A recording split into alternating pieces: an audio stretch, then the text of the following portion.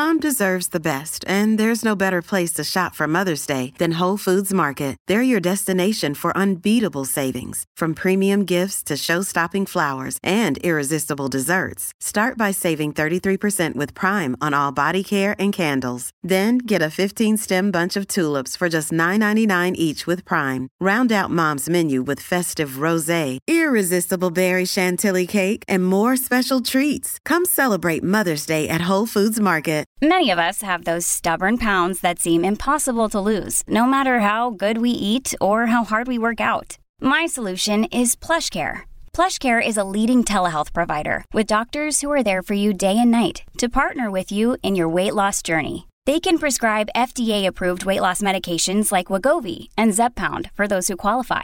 Plus, they accept most insurance plans. To get started, visit plushcare.com/weightloss. That's plushcare.com/weightloss. Hey, it's Ryan Reynolds, and I'm here with Keith, co-star of my upcoming film, If, only in theaters May 17th. Do you want to tell people the big news? All right, I'll do it. Sign up now and you'll get unlimited for $15 a month and 6 months of Paramount Plus Essential Plan on us. MintMobile.com/switch. Upfront payment of $45 equivalent to $15 per month. Unlimited over 40 gigabytes per month. Face lower speeds. Videos at 480p. Active Mint customers by 531.24 get 6 months of Paramount Plus Essential Plan. Auto renews after 6 months. Offer ends May 31st, 2024. Separate Paramount Plus registration required. Terms and conditions apply if rated PG. Welcome to the New Books Network. Hello, everybody, and welcome back to New Books in Gender Studies, a podcast channel on the New Books Network. I'm Allison Lee, one of the co-hosts of the channel and assistant professor of art history at the University of Louisiana at Lafayette. Today, I am excited to be interviewing Kate Manne about her new book entitled How Male Privilege Hurts Women, which was published by Penguin Random House in August of 2021. Dr. Manne is an associate professor of philosophy at Cornell University, where she has taught since 2013. She did her graduate work at MIT and was a junior fellow in the Harvard Society of Fellows. She has written for the New York Times, the Washington Post, the Atlantic, and the Times Literary Supplement, and is also the author of Down Girl: The Logic of Misogyny. She was recently named one of the world's top 10 thinkers by Prospect Magazine. The book we'll be discussing today is an urgent exploration of men's entitlement and how it serves to police and punish women. It offers a radical new framework for understanding misogyny and thinking about how privileged men's sense of entitlement is a pervasive social problem with often devastating consequences. Dr. Manne argues that male entitlement can explain a wide array of phenomena, from mansplaining and the undertreatment of women's pain to mass shootings by incels and the seemingly intractable notion that women are unelectable. With wit and true intellectual fierceness, Dr. Manne sheds new light on important dimensions of gender and power and offers a vision of a world in which women are just as entitled as men to our collective care and concern. I am thrilled to get to discuss this book with its author today, and I hope you enjoy our conversation. Kate Manne, welcome to the show. Thanks so much for having me. I'm delighted to be here. Absolutely. Well, I wonder if we might begin before we dive into the book itself, and have you speak a little bit about yourself, just where you were born, where you attended graduate school, how you came to be at Cornell, if maybe there's an interesting story there. Just give us some of your background, if you would. Yeah, absolutely. So I grew up about an hour northeast of Melbourne in Victoria, Australia. So yes, I'm Australian by birth, as might be revealed by my accent. I had a lovely childhood in really the countryside. We had kangaroos roaming around and a couple of ponies and horses and chickens, so very rural area. And then after high school, where I suppose I should say that part of my interest in misogyny came from the fact that I attended an all-boys high school as one of the first 3 girls the year the school integrated. That was for my final 2 years of high school, so that was an interesting experience, to say the least. But after that, I went to Melbourne University as an undergrad, and studied philosophy and computer science. And I then went on to grad school at MIT in philosophy, working with Sally Haslanger and Ray Langton, Richard Holton, Julia Markovits.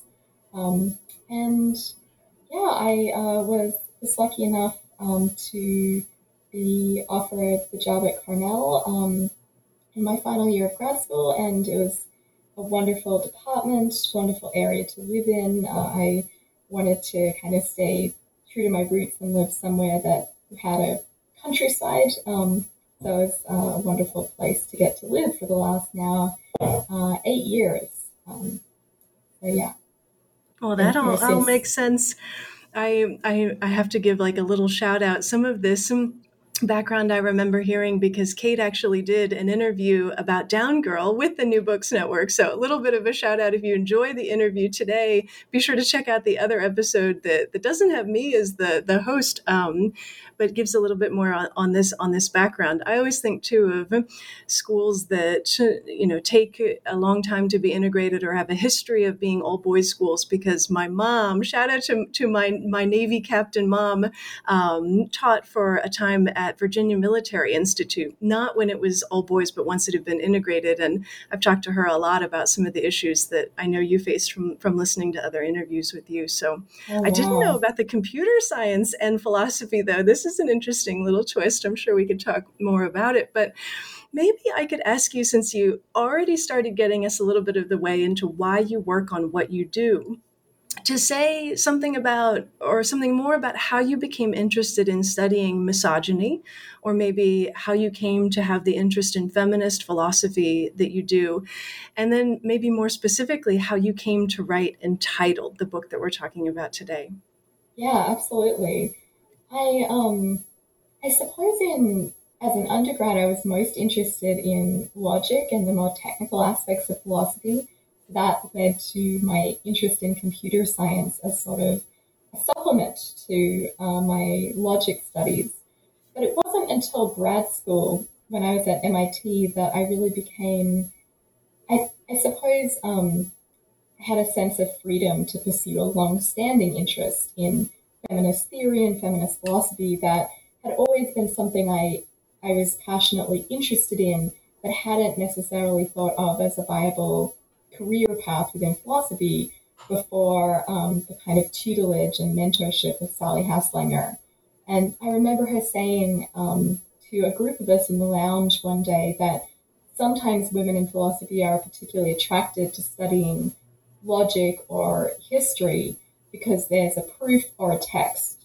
And so it's in some ways harder to be wrong and to just have to defend your views against vigorous disagreement because you can actually demonstrably be correct. And that had a big effect on me, hearing that, because I wondered if I was doing logic for some of the wrong reasons. So I was very interested in it, but I also wondered if I was shutting off a part of myself that was interested in things like ethics and feminist concerns, because I kind of wanted to be right rather than have to make the argument. So yeah, that kind of occasioned a shift for me into ethics and feminist thought. But I wrote my dissertation really in moral philosophy, and it wasn't until my first year of teaching at Cornell that I got interested in misogyny as a topic. And I would say what made me really obsessed with the topic of misogyny was the very last few days of my first semester, or first year of teaching, I should say. The Isla Vista killings happened. So Elliot Rodger struck in Isla Vista, California, and he had planned to kill a whole sorority house full of women.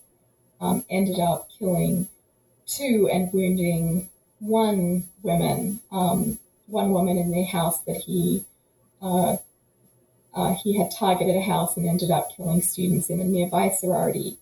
And he also murdered 3 young men that day. So these horribly tragic events. But what interested me as a philosopher was the fact that there was so much denial in the media that this was misogyny. Yes. Even though he had been intent on slaying a whole sorority house full of women, the age and genre of my students. So I suppose the combination of feeling a special responsibility as a new faculty member to female students and worrying about things like sexual assault, sexual harassment, and for that matter, misogynistic murder, those kind of factors coalesced together with the media denial that this was a misogynistic string of murders to make me really want to dig into what misogyny was. And so that really led to a big change in my interests, and I became, I said obsessed, and I think that's accurate, with writing and thinking about misogyny, and really spent the next 4 years working on the book that became Gown Girl, The Logic of Misogyny, my first book. And that came out late in 2017. It actually came out the week the Me Too movement was popularized by various celebrities after having, of course, been led by Tarana Burke for over a decade. And so that meant the book got a lot more press than I had been expecting or had anticipated or had hoped for even. And it was really a year later, during September of 2018, that the next book had its genesis when the Kavanaugh hearings happened.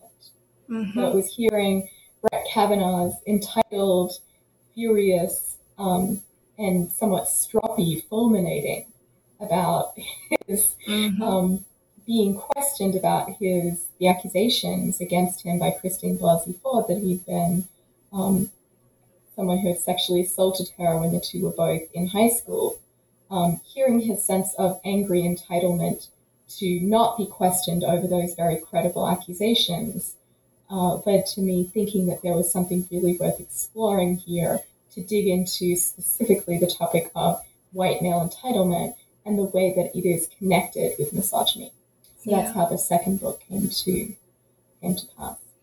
There's so many things that I want to latch onto and follow up about. I think one of the things I'm always so struck about with your work, maybe as distinctive within philosophy too, is how interwoven constantly these contemporary events, these things that are in the news media, these things that I think for the most part, at least here in America, we're all very aware of as they're happening. And you're right, absolutely, that the media covers them in ways that are sometimes disappointing or sometimes problematic for those of us who think really deeply about gender and power. And maybe think, with a feminist lens as scholars in all these various fields. But it packs such a punch to read both of your books now. I read Down Girl and now I read Entitled to talk to you about it today. And I'm just always so struck by the relevance. I mean, it's right here. It's not some distant problem. It's not some thought experiment. It is absolutely central that the way that you're thinking about entitlement, the way you're thinking about misogyny is in terms of things we can all really latch onto and interpret in various ways. Some people watched the Kavanaugh hearings and didn't think that was a sign of his entitlement, or had all sorts of explanations for his behavior and ways of defending him, which you talk about. But I don't know. I'm glad that you mentioned that, and I can sort of plug the book in terms of emphasizing that it does do that so thoroughly, and it's a very different kind of philosophy that gets produced because you do that. I wondered if I might, since you've been mentioning Down Girl and talking about first book versus second book, and I'm glad you mentioned too that you maybe weren't expecting that it would get wrapped up in the Me Too movement and how intense that moment was in culture, let's say, in politics. But can we talk a little bit about the differences between these books? I kept thinking in advance of getting ready to talk to you, do I talk about this at the beginning or at the end? And I think it's coming up now, so maybe we talk about it now. But having read both, I was struck by how different the tone maybe, or the style. I kept thinking, how do I describe the difference between these two books? And it's something you do address in the final chapter, actually. You kind of come out and really directly speak to the ways that these books are different. But I wonder if I might draw out a little bit, that this book just feels so much lighter. I feel like this it's going to sound not how I want it to, but it's much more readable than Down Girl. But Down Girl was and is intense, and this book, entitled, is intense too, but in a totally different way. Will you speak a little bit about the differences between these? And if the personal needs to come up here, you're welcome to speak to that too, because it's something you're very forthcoming about in the book. Yeah, I so appreciate that question because they are such different flavors of books. Yeah. And part of that, of course, is pragmatic. So Down Girl is a book that I wrote before I was tenured, and so I had to think about it as an academic work as well as it was marketed as a crossover book, so as a book that was meant to be a fairly readable academic work. But whereas Entitled was written for a trade publisher, Crown, as well as Penguin UK, and so it had to be written with a much more popular and accessible style and reader in mind. And that was partly intentional because while the first book was meant to be part of my tenure file, the second book I wanted to be for all those people who said they were interested in the subject matter of Down Girl, but couldn't really get past some of the academic prose. Maybe they could, but they couldn't give it to their teenage daughter, who they thought would benefit from reading something along these lines. So I wrote it hoping that philosophers and academics would be interested in it too, but that it could reach a wider audience. But that's just the sort of surface level stuff about genre. I mean, the deeper part of it is that I was really in a lot of despair when I wrote Down Girl. I was writing it as someone who expected to be silenced. And I was writing it as someone who felt like the very act of writing this book was highly illicit according to its content. That being an outspoken feminist as a woman and as a woman in a fairly male-dominated profession and discipline, as of course you and many of your listeners will know, philosophy is highly male-dominated. We're at something like 15% of tenured faculty members are women, which is, I think, second only to theology in the humanities and is comparable to fields like physics and pure math. So it's a huge problem. And I felt like within my framework, what I was doing was liable to be punished, that my theory predicted that I would be in for a lot of punishment. And while there are those aspects that are true, so when I write for the popular press, when I write for a larger media outlet, there is a lot of misogynistic reprisal and punishment. But I actually found that within philosophy, I think for various reasons that aren't entirely good, I didn't feel like the reception of the book was particularly punished. And I didn't feel personally subject to huge amounts of misogyny that absolutely do exist within the field.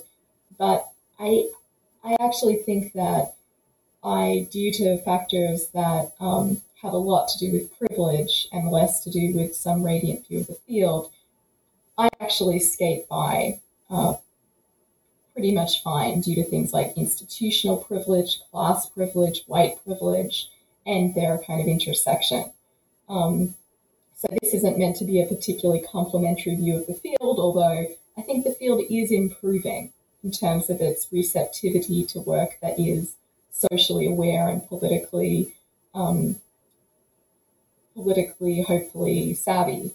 But I think that it's more that I was able to skate by as a class-privileged white cis woman within philosophy. And the other thing that happened that kind of made me less, it's partly just a story about the evolution of depression, but it's also that after I wrote Down Girl, I felt like a lot of readers reached out to me and said that the book mattered to them or that they got something out of it, even if they disagreed with large portions of it. I think I underestimated during that process the ways in which there can be real feminist community and coalition and solidarity.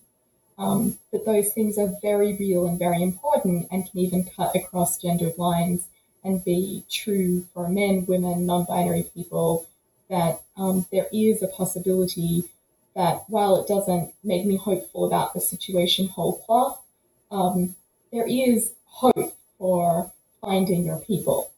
And that led me to a very different mental place when I wrote Entitled. I felt like even though there was a lot of misogynistic punishment, I wasn't as fearful. I didn't feel as on the precipice of being silenced or squashed somehow. And I also felt like I had underestimated the power of feminist community that can't stop feminist backlash. In fact, it positively will engender more of it, but it's there as not a panacea, but as a welcome, healthy, salutary antidote.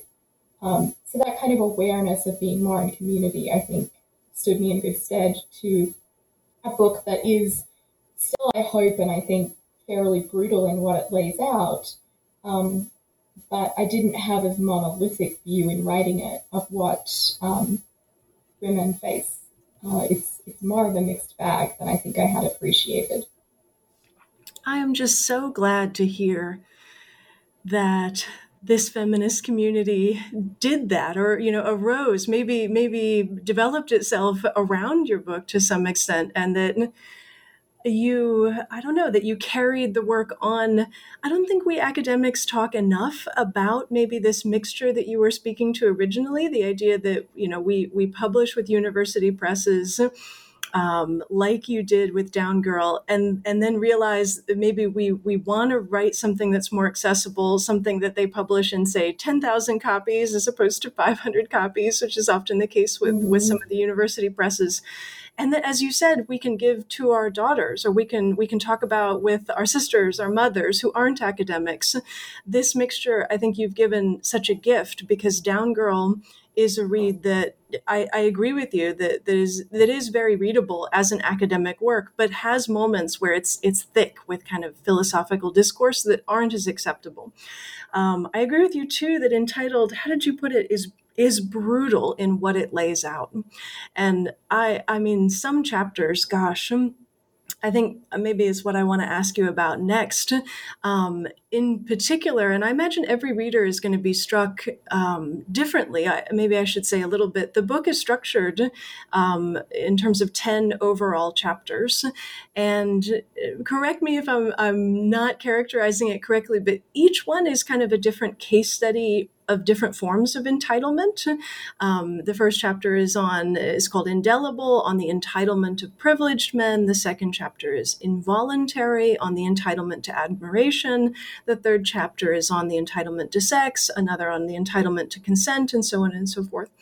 And, I kind of tracked my own emotional state as I read it, and found that it was interesting which chapters affected me the most in terms of being like, whoa, that was brutal. I need a break, or, I kind of had to read it more slowly, because it dredged up for me as a woman, though I imagine readers who are not the same gender identity as I am would probably be struck differently by some of the material.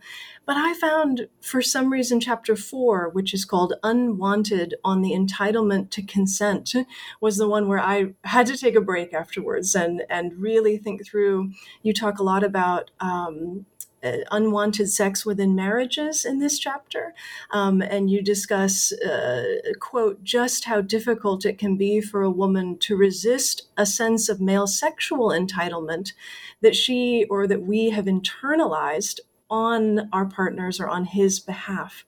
And something about that, it just really got me thinking, but it got me wondering too about you as the author. And you've spoken a little bit about backlash, or about what you were anticipating within your own field in terms of being silenced, being shut down, being ostracized. I think those of us who work on sexism and misogyny think about this a lot.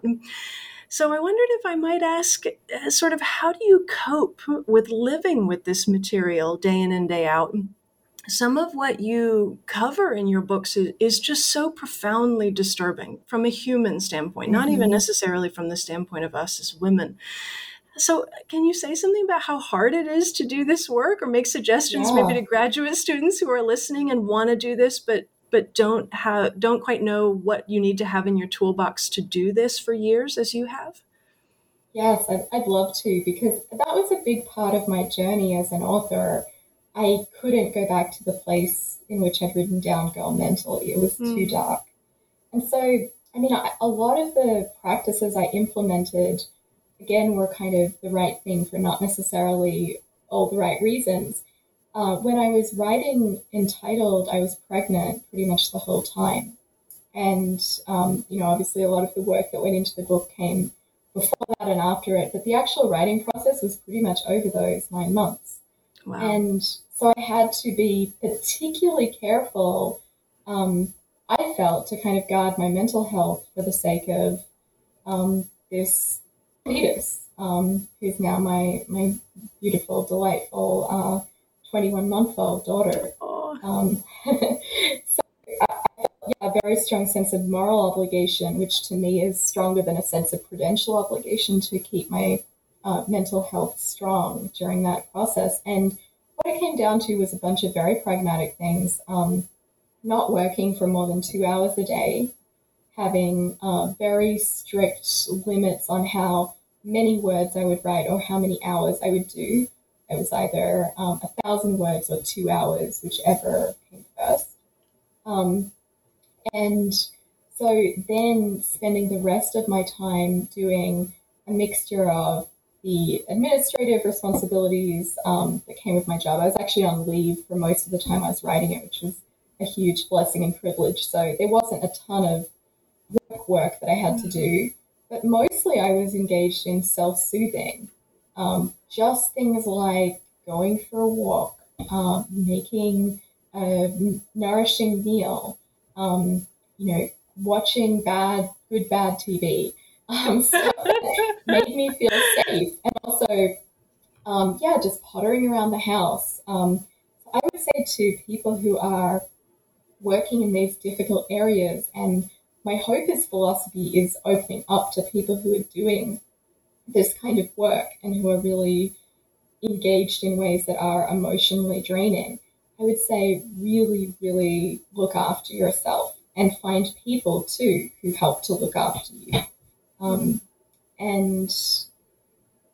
I think that being compassionate towards myself was something that came pretty late in life. I think I wrote this book, I would have been 36 when I was writing this book.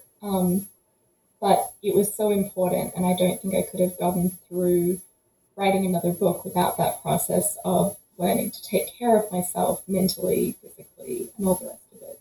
Yeah. Oh, I'm so glad that you mentioned those actual specifics. I worried that you would keep it really general, and I feel like now I have permission to watch bad TV. Oh, there's so much bad TV that I'm going to indulge in now as I work on misogyny myself. We don't talk about it enough as academics or as kind of scholars, regardless of your field. This idea of learning, as you said, how to be compassionate and how to take advantage if you're on leave or something, as you said, is such a privileged thing to be able to have the space to write in this way. But it doesn't mean, listen up, everybody, it doesn't mean you write 12 or 16 hours a day, especially if your situation, as Kate was describing, is one where you have to take care of your body and your mental health. And I can't thank you enough for saying what you did. I kind of want, maybe it's a good moment to talk about the way that the personal appears in this book, the way it too is threaded through, similar to, talking about Brett Kavanaugh, talking about the Isla Vista murders and so on and so forth. I wanted to read, this is just a tiny snippet from the last chapter. I like to do this because I think you have such a beautiful voice, and it is such a readable book, as we've been saying. And I'm hoping maybe reading a little bit of what is actually in this book will entice our listeners even more to get a copy and to read the whole thing. I'll be overlapping a little bit with what you already said, and I do have a follow-up question. So I'm not just going to read it and then leave you hanging, but this is from chapter 10, which is called Undespairing on the Entitlement of Girls. You say, quote, I wrote much of this book while pregnant with my first child, which you already said, and I came to feel that my previous despair had been something of a luxury I can now ill afford to indulge. I am still pessimistic about the possibility of making much needed feminist social progress without incurring destructive, toxic backlash. But giving up no longer feels like a viable option. I increasingly feel the need to keep fighting, regardless of the outcome. Hope, to me, is a belief that the future will be brighter, which I continue not to set much store in. But the idea of fighting for a better world, and equally importantly, fighting against backsliding, it's not a belief, it's a political commitment that I can get on board with. Oh, it took my breath away. I have goosebumps a little bit now rereading it. And Thank you. it makes, oh, you're so welcome. Thank you for writing it. I mean, it's just, the voice is so powerful. But it also is so realistic. I don't know how else to put it. It's like, it's tempered in a way that really reveals the kind of thinker you are. But I think too, the kind of human being you are and what you really went through as you wrote this and moved through this despair. It struck me as I was kind of getting notes together for today that I feel like we know the role maybe of belief in philosophy. And I think we know pretty well the role that political commitment has often in certain kinds of philosophy. But I wondered if you might say something about what the place of hope would be in a philosophical system, or as someone like you working at very high levels of philosophy. Where does hope go amidst belief, amidst politics? What's its place? Yeah, I'm someone who, I think this is an unpopular stance of mine, but I'm someone who thinks hope sometimes has to be rejected, at least as a monolithic stance. Okay. The idea in my first book that I still kind of stand by, for all that my mood is different, is that there is this kind of almost genre expectation of women that we should be hopeful. Yes. Almost like something we hold space for others to have this belief in a bright future. Mm-hmm. And I don't see the grounds for that. I look at the world in terms of, or I look, especially at the moment at contemporary America and its attempts to reckon with white supremacy and misogyny and xenophobia and classism and ableism and transphobia and homophobia, all the rest of it. And yes, there is patchy, non-linear progress, and that is a wonderful thing. I absolutely believe it. So, I have kind of a patchy sense that things will improve, as they will, not inevitably, but because we fight for them. But to be able to say, especially as a woman or a man of color or a non-binary person, you know what, I'm not hopeful today or in general. Mm-hmm. And that is okay, that is justified by the evidence. And yes, I will continue to keep fighting. The philosopher Kate Norlock has a wonderful notion of perpetual struggle, that she has defended the idea that we can perpetually struggle even without hope, for a kind of monolithically brighter world. But yeah, that defying of expectations to reject the knee-jerk sense that you must be hopeful regardless of the evidence as to how the future will be, that is something I believe in too. Mm-hmm. Well, thank you for addressing that. It was kind of something, maybe because I'm not a philosopher. Art history is a very different field, though I like to think at least we have aesthetics as common ground. We can sort of toy around with that edge of things a little bit. But yeah, this idea of perpetual struggle without hope, I'm gonna have to think about it more. Maybe since I'm mentioning, or I'm bringing up or outing myself as an art historian here, definitely an outsider in terms of I'm not in your field, and I'm not technically in gender studies either, though I work on masculinity. I wondered where you see your work intersecting with masculinity studies. And maybe in particular, I was thinking a lot, I read Michael Kimmel's Angry White Men, American Masculinity at the End of an Era, a couple of years ago. I think it came out in 2013. And I wondered, he's kind of persona non grata right now in his own field. But he does talk about aggrieved entitlement, I think is the way that he put it. And I wondered both, you don't have to speak directly to his work, but just where do you see your work in terms of the overlap with efforts in various fields in terms of masculinity studies? Are we unified, or are we all kind of working in our own little corners, shining flashlights and hoping it'll illuminate all of us together?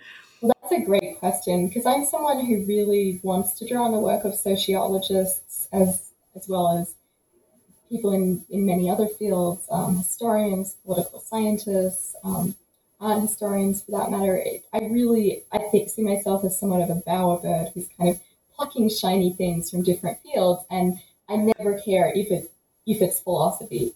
Like, sometimes philosophers have this sense of ourselves as having this prestige discipline, and the question, is it philosophy, is kind of synonymous with, is it good or is it interesting? And I just think that's so false, so manifestly false.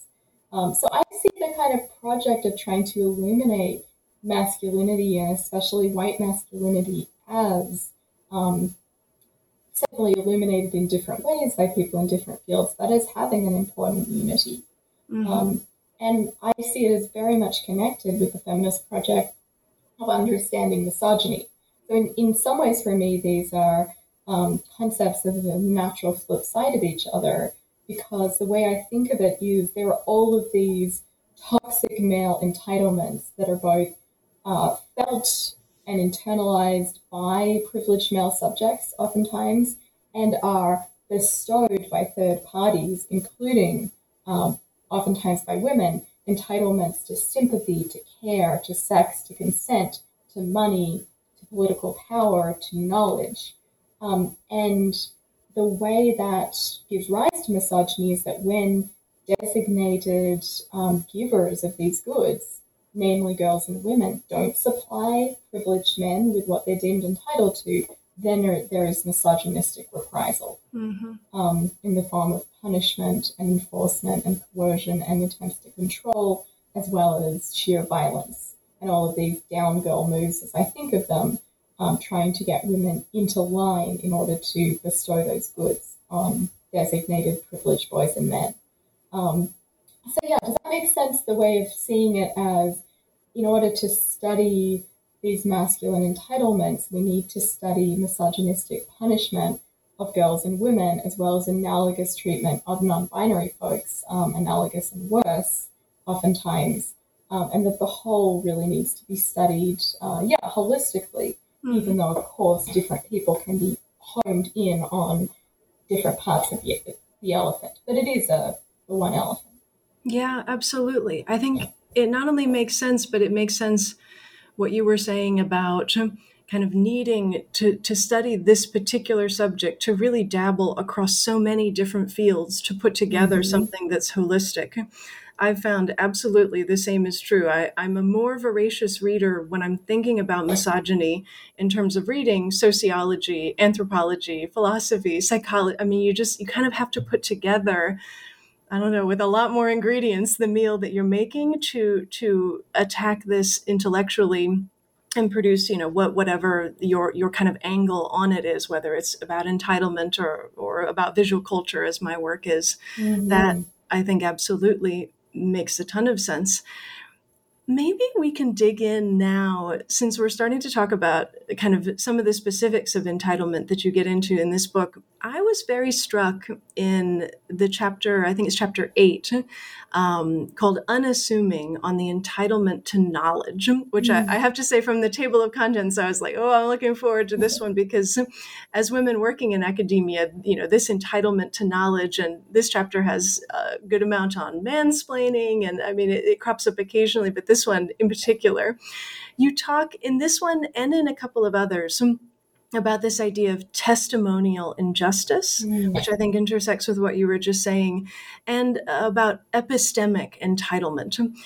These are maybe some of the most kind of heady terms that you unpack, and you do unpack them beautifully in the book. I didn't feel like anything was lost on me by the end of this, like, oh, I didn't quite understand what she meant by testimonial injustice. But can you explain these two concepts a little bit to our listeners? And then I want to ask you a follow-up question about testimonial injustice.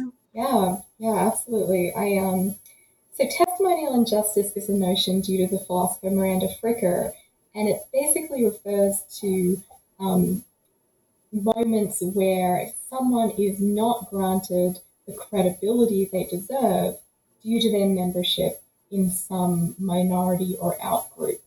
So an example would be as a woman not being taken as seriously as you deserve when you testify to the fact that in the Talented Mr. Ripley, Fricker's original example of this, Marge Sherwood is testifying to the fact that she suspects her fiancé, Dickie Greenleaf, has been done a mischief by the Talented Mr. Ripley, by Tom Ripley.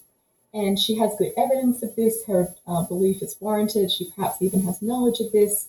But her father-in-law-to-be, Greenleaf Sr., says, Marge, there's feminine intuition and then there's facts. By dismissing her as having the mere feminine intuition that something has gone wrong here when, in fact, Dickie has been murdered.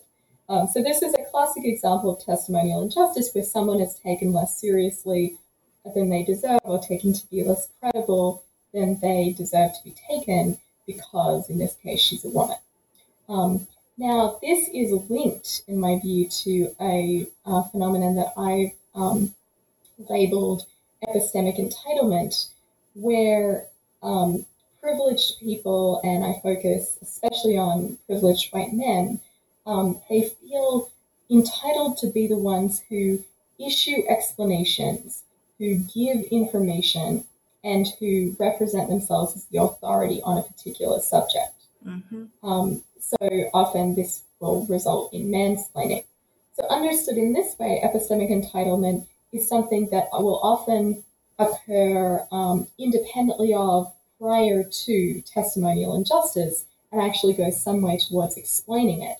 But his sense of entitlement to be the speaker and to be the authority will lead to him suppressing the voices of more vulnerable others. Yeah. I was struck by sort of, after you explained, similar to the way you just did, this idea of epistemic entitlement, you talk about a form of it known as testimonial smothering.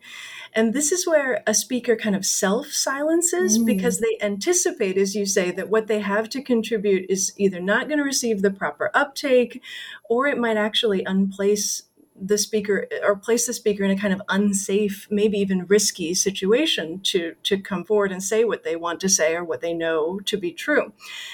This made me wonder, maybe this is the most curveball or most intense question I promise that I'll ask you, but do you think testimonial smothering of this kind maybe happens for those of us scholars who work on misogyny and entitlement? Yes.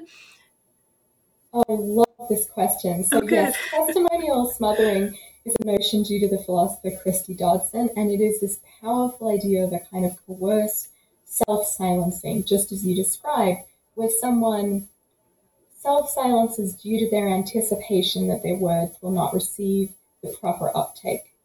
So the way to picture it is the words are kind of on the tip of their tongue. They want to testify, but they jam them back in their mouth. They kind of eat their own words because they don't feel that they will be understood or taken aright, and that there'll be something risky or even downright dangerous about this testimony. And this is actually the very first notion that I introduce in my book, Down Girl, in the introduction. And I wrote that introduction precisely because I had felt through the entire process of writing that book in danger of self-silencing. So the book opens with the example of strangulation, the literal act that is this misogynistic act of coercive control, a very common form of domestic violence that is almost invariably perpetrated by men and is perpetrated disproportionately against women, although children are also quite vulnerable to it. And I explore the connection between the literal act of strangulation and testimonial smothering as both ways in which women are controlled and made to eat their words rather than saying their piece. So the intro is called Eating Her Words because I had felt throughout the writing of it that I would do that. That my anticipation of the book getting horrible backlash would make me just stop and be silent. It's such a... And I'm sure that's true for others. I mean, I can only speak to my own experience directly, but I don't think I'm that unique. I think there is something risky, dangerous in writing about these subjects. Yeah, and I think the fact that you sort of put it out there in the way that you do and then reiterate it again in a different way or in a slightly different context, because entitlement is the lens that you're focused on in this book. I almost think it's such important stuff for us to read, male or female, this idea that what we work on might get us in trouble. Oh, I feel like I have something important to say, but will I not get tenure if I say it in a book, on this magnitude, or say it as thoroughly, as intensely, cover it as intensely as it needs to be covered? I hope, students, graduate students listening and just everyday people think about this, how do you counteract this kind of nasty self-silencing psychology that is so internalized by so many of us in various positions in which we don't feel entitled or we're not privileged in the way that some of the men you describe in the book so obviously are. You keep going in this chapter and talk about gaslighting, which I think is a common enough term that most people know what it is, and or maybe have seen the old movie where it's called Gaslighting, where you see this actually play out between a couple. But you talk about it, as I think you should, having moral as well as epistemic dimensions, and this idea of questioning authority and challenging claims to knowledge or disagreeing on certain matters. I just wondered, again here, similar to my question about testimonial smothering happening in the disciplines that we practice in our work as scholars, are we being sort of gaslighted maybe by historiography or the power of the scholars who came before us? Are we gaslighted into believing that what we don't see in terms of misogyny, sexism, entitlement, no, don't look over there. In my case, the artists that you're talking about weren't misogynists, it's so often reiterated, especially about artists, that, the personal, it doesn't intersect with the artwork that they're making. And I've begun to think about this notion of both testimonial smothering and gaslighting in terms of how that happens to us in the work we do. Do you think that happens in philosophy, or have you given thought to that? Yes, I think it definitely happens, unfortunately. And I think you've coined that dynamic so powerfully. I think one of the ways that I see my whole work and hope that my work works is by counteracting gaslighting as sort of a bulwark against the gaslighting that is a huge part of misogyny and is kind of central to the way misogyny works, is by making people feel either A, crazy, or B, guilty, ashamed for coming forward and testifying to experiences or witnessing of misogynistic actions, practices, and artifacts. I think that what often happens in philosophy is people are made to feel irrational for not buying some accepted narrative or not buying some common intuition or even setup, framework, thought experiment. But I also think, as you mentioned, there's this moral dimension to it too, where people can be made to feel, say, insufficiently sympathetic, guilty in as much as they're not extending full compassion for having the quote-unquote wrong view of a situation. So, this is something that I think we really need to combat. And I have this hope that philosophy at its best could actually be something that works against gaslighting. Because in a way, the spirit of gaslighting is to squash disagreement and to squash divergences in perspectives that are threatening to the gaslighter. This is something that the philosopher Kate Abramson has brilliantly illuminated. And one thing about philosophy as a humanities discipline is that it thrives on disagreement. And I think that it's possibly one of, if not the most disagreement-friendly practice. So that's a kind of double-edged sword. It can both work to squash other perspectives, to say in a very direct way, no, that's an illegitimate perspective. Or my hope is, at its best, it can be used to open up terrain and say, isn't that an interesting divergence in how to see things? Let's explore that more. Let's view this as a useful divergence, a fruitful disagreement, and not something that has to reach premature convergence. Oh, I love that idea of sort of using what philosophy is innately to almost kind of weaponizing what philosophy is innately in order to counteract this feeling that what you're going to want to say is irrational. And maybe going back to what you said originally in terms of the intersection between your interest in computer science and your initial interest in logic, because you want so much for to be able to prove it's true and not have people be able to take it apart.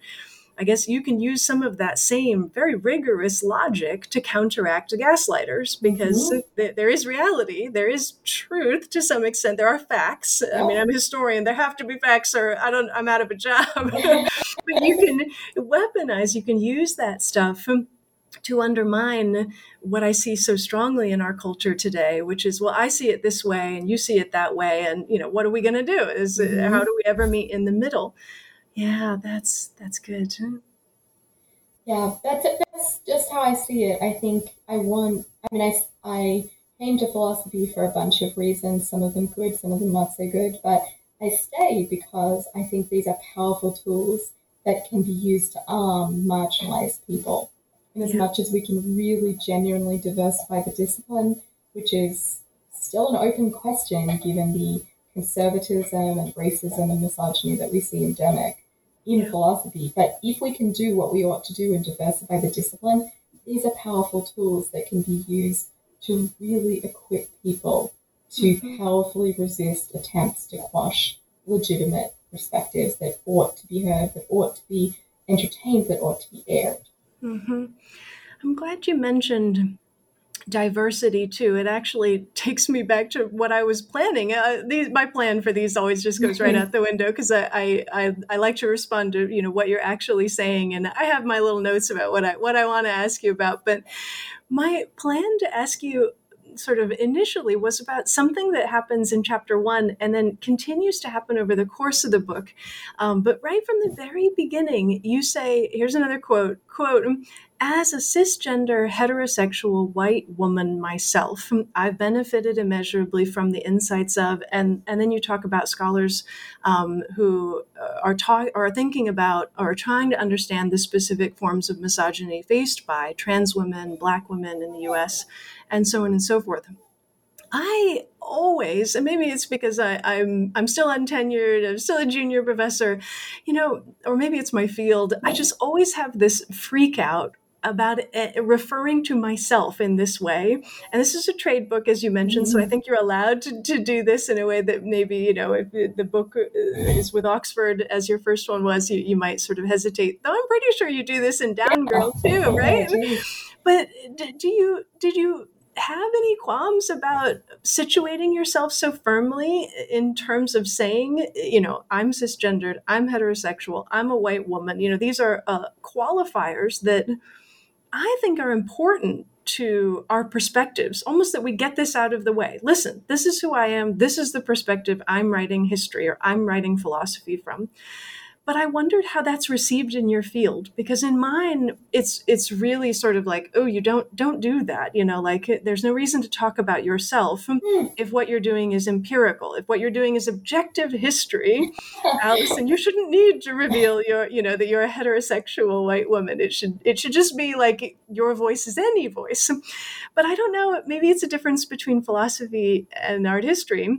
Or maybe it's another one of these sort of brave things that you do as the scholar that you are. But I wondered if you just might talk about speaking from such a personal place in this book and in Down Girl. Is it difficult? How is it received? Stuff like that. It's so interesting that you bring that up, because I think maybe philosophy so it's definitely not just me who does this. Okay. I think it's perhaps, certainly not a universal practice, but I do think it's common in feminist philosophy to do it.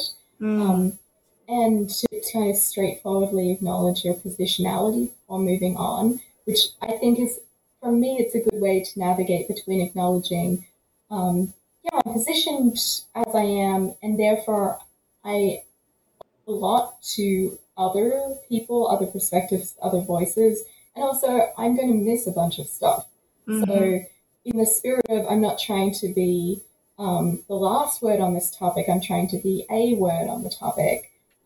This is where you should look for gaps in my narrative and holes in my account and places where it needs to be, at the very least, more richly embroidered to take into account the kind of full range of diverse women's experiences, as well as those of non-binary folks.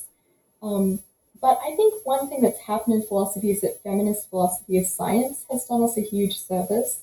So I'm thinking of people like Elizabeth Lloyd and Helen Longino and Liz Anderson, among others, many others, who have really made the argument that while there is such a thing as objectivity and intersubjective, community building within science to come up with truths that ought to be acknowledged, often our search for objectivity or a richly robust intersubjective account, those attempts can flounder on our own biases. So very straightforward things like people had a passive account of the role of the egg in human reproduction because they kind of viewed the sperm as like doing its thing and being an agent and super active and like a little man on its way to race to the egg. And, feminist philosophers of science really helped take that apart and expose the myths that had been promulgated in the name of big S science, because it was mostly male researchers who had very biased and fixed ideas of the feminine and the masculine, and had missed all of these cool agentic things that eggs were apparently up to. I actually don't know exactly how that works. But, I think the example works well enough for my purposes that by acknowledging our positionality, we don't say, I think necessarily that we're not saying things that are generally true, but we're inviting readers to embroider, to elaborate, and also to challenge in ways that are healthy and important. Yeah.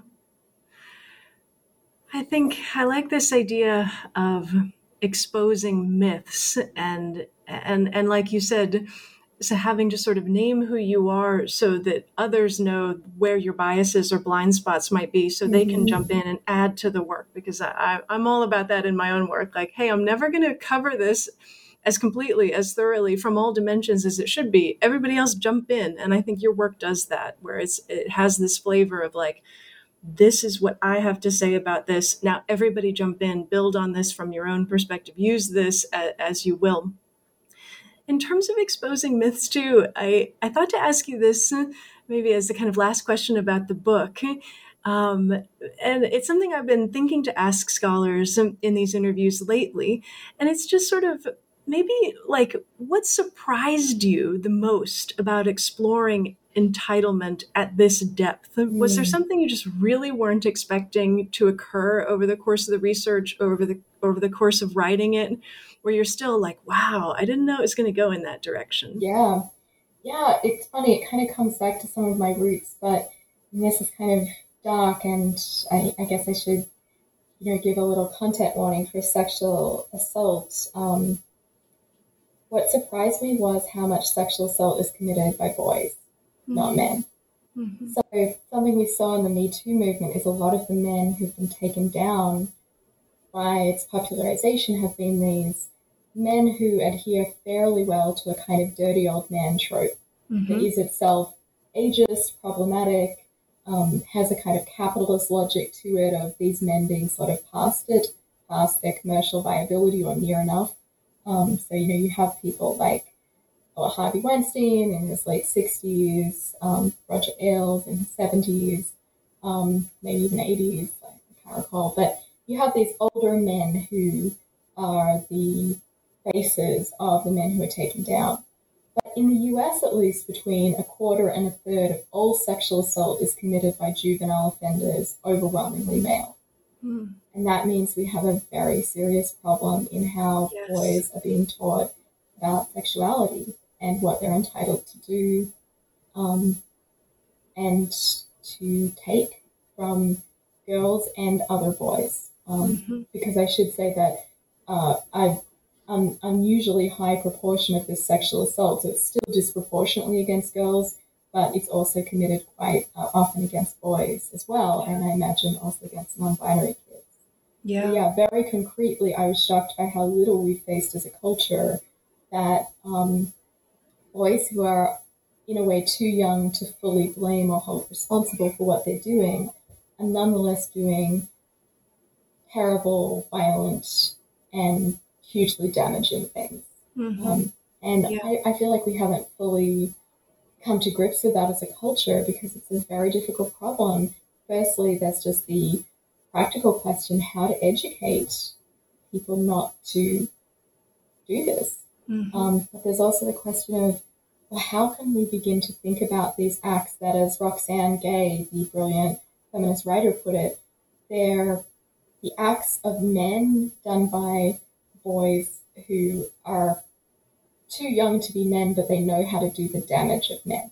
That's how she puts it. When she's writing movingly about her own, she was raped by a group of boys when she was in her early adolescence.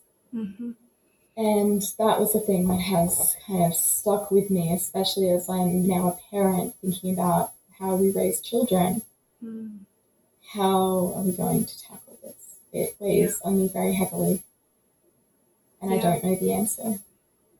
How indeed. And, I can only think that at least part of the answer is that books like yours have been written, that they're accessible in the way that they are, that they're written in such a way that we can all latch on and really understand what's at stake here, all of the different kinds of nuances and permutations that you cover. You've done not just a service to your field, but I think a real service to all of us in terms of writing this and asking us to think about this. Oh, I've taken up so much of your time. I do want to ask quickly what you're working on now or next. What can we look forward to from Kate Manne as you continue this career and this trajectory? Are you switching gears? Are you staying here? What's happening? Thanks. Well, at the moment, I've been really interested in gaslighting. So, kind of longer treatment of all of the, or at least some of the many areas where gaslighting is a problem, and trying to give a general definition of gaslighting, much like the definition that I gave of misogyny, that tries to understand it as a systemic phenomenon, as something that isn't necessarily interpersonal. I think it can also be political and collective. And here I've been inspired by brilliant work by Elena Ruiz, a philosopher who's written about cultural gaslighting of Indigenous women and Black women in particular by white settler colonialist culture. I'm thinking about gaslighting a lot these days. So It sounds like such a great project. I mean, of all the things you could have said, I think I'm particularly interested for that. And if it ends up becoming a book, I will hopefully get to interview you again and talk about that work. Well, I would love that. This has been such a joy and such a rich conversation. I'm so grateful for your wonderful, wonderful questions and your engagement and your kindness. Oh, well, thank you. I mean, I just always have this list and hope that it appeals not only to the scholar that I'm talking to, but hopefully to our listeners. So get this book. I mean, I don't know what else to say. I've enjoyed talking to you so much. Thank you for taking the time to discuss it with me and being so open about the work and what it takes to do this work. All right, everybody, you've been listening to New Books in Gender Studies, a podcast channel on the New Books Network. My name is Allison Lee, and I've been talking to Kate Mann about her new book entitled How Male Privilege Hurts Women. Thanks so much for listening.